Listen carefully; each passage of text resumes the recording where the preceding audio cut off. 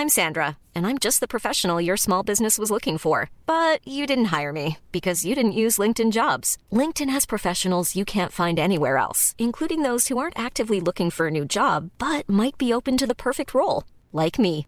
In a given month, over 70% of LinkedIn users don't visit other leading job sites. So if you're not looking on LinkedIn, you'll miss out on great candidates like Sandra. Start hiring professionals like a professional. Post your free job on linkedin.com/people today. Welcome to This Date in Weather History for Thursday, December 24th. I'm AccuWeather.com's Evan Myers. A coastal storm developed in the Gulf states and moved up the eastern seaboard on December 24th, 1966. A widespread white Christmas resulted for many. Thunder and vivid lightning were reported along with heavy rain and snow from Baltimore north to Rhode Island. JFK Airport closed for 24 hours because of drifting snow. Nantucket Sound saw seas up to 40 feet. Boat trips were canceled, and people were unable to get to Martha's Vineyard or Nantucket for the Christmas holiday. Philadelphia had more than a foot of snow, Baltimore 8 inches, and Atlantic City more than 6. Washington, D.C. had 6.5 inches of snow, the most ever on Christmas Eve. High Point State Park near New York City had 19 inches.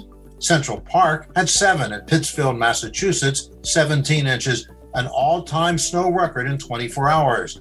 In Boston, Massachusetts, 67-mile-per-hour winds blew down Christmas decorations. The storm was a great benefit to holiday skiers.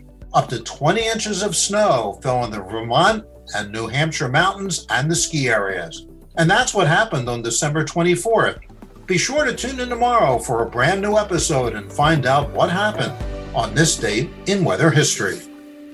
Listen to Weather Insider every weekday for a discussion on trending weather news. You'll get detailed insight into major weather events and learn the why behind the weather, gaining knowledge on terms like what's a nor'easter.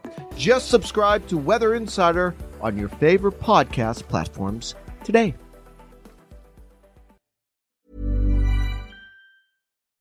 When you make decisions for your company, you look for the no-brainers. If you have a lot of mailing to do, Stamps.com is the ultimate no-brainer. Use the Stamps.com mobile app to mail everything you need to keep your business running with up to 89% off USPS and UPS. Make the same no-brainer decision as over 1 million other businesses with Stamps.com. Use code PROGRAM for a special offer. That's Stamps.com, code PROGRAM.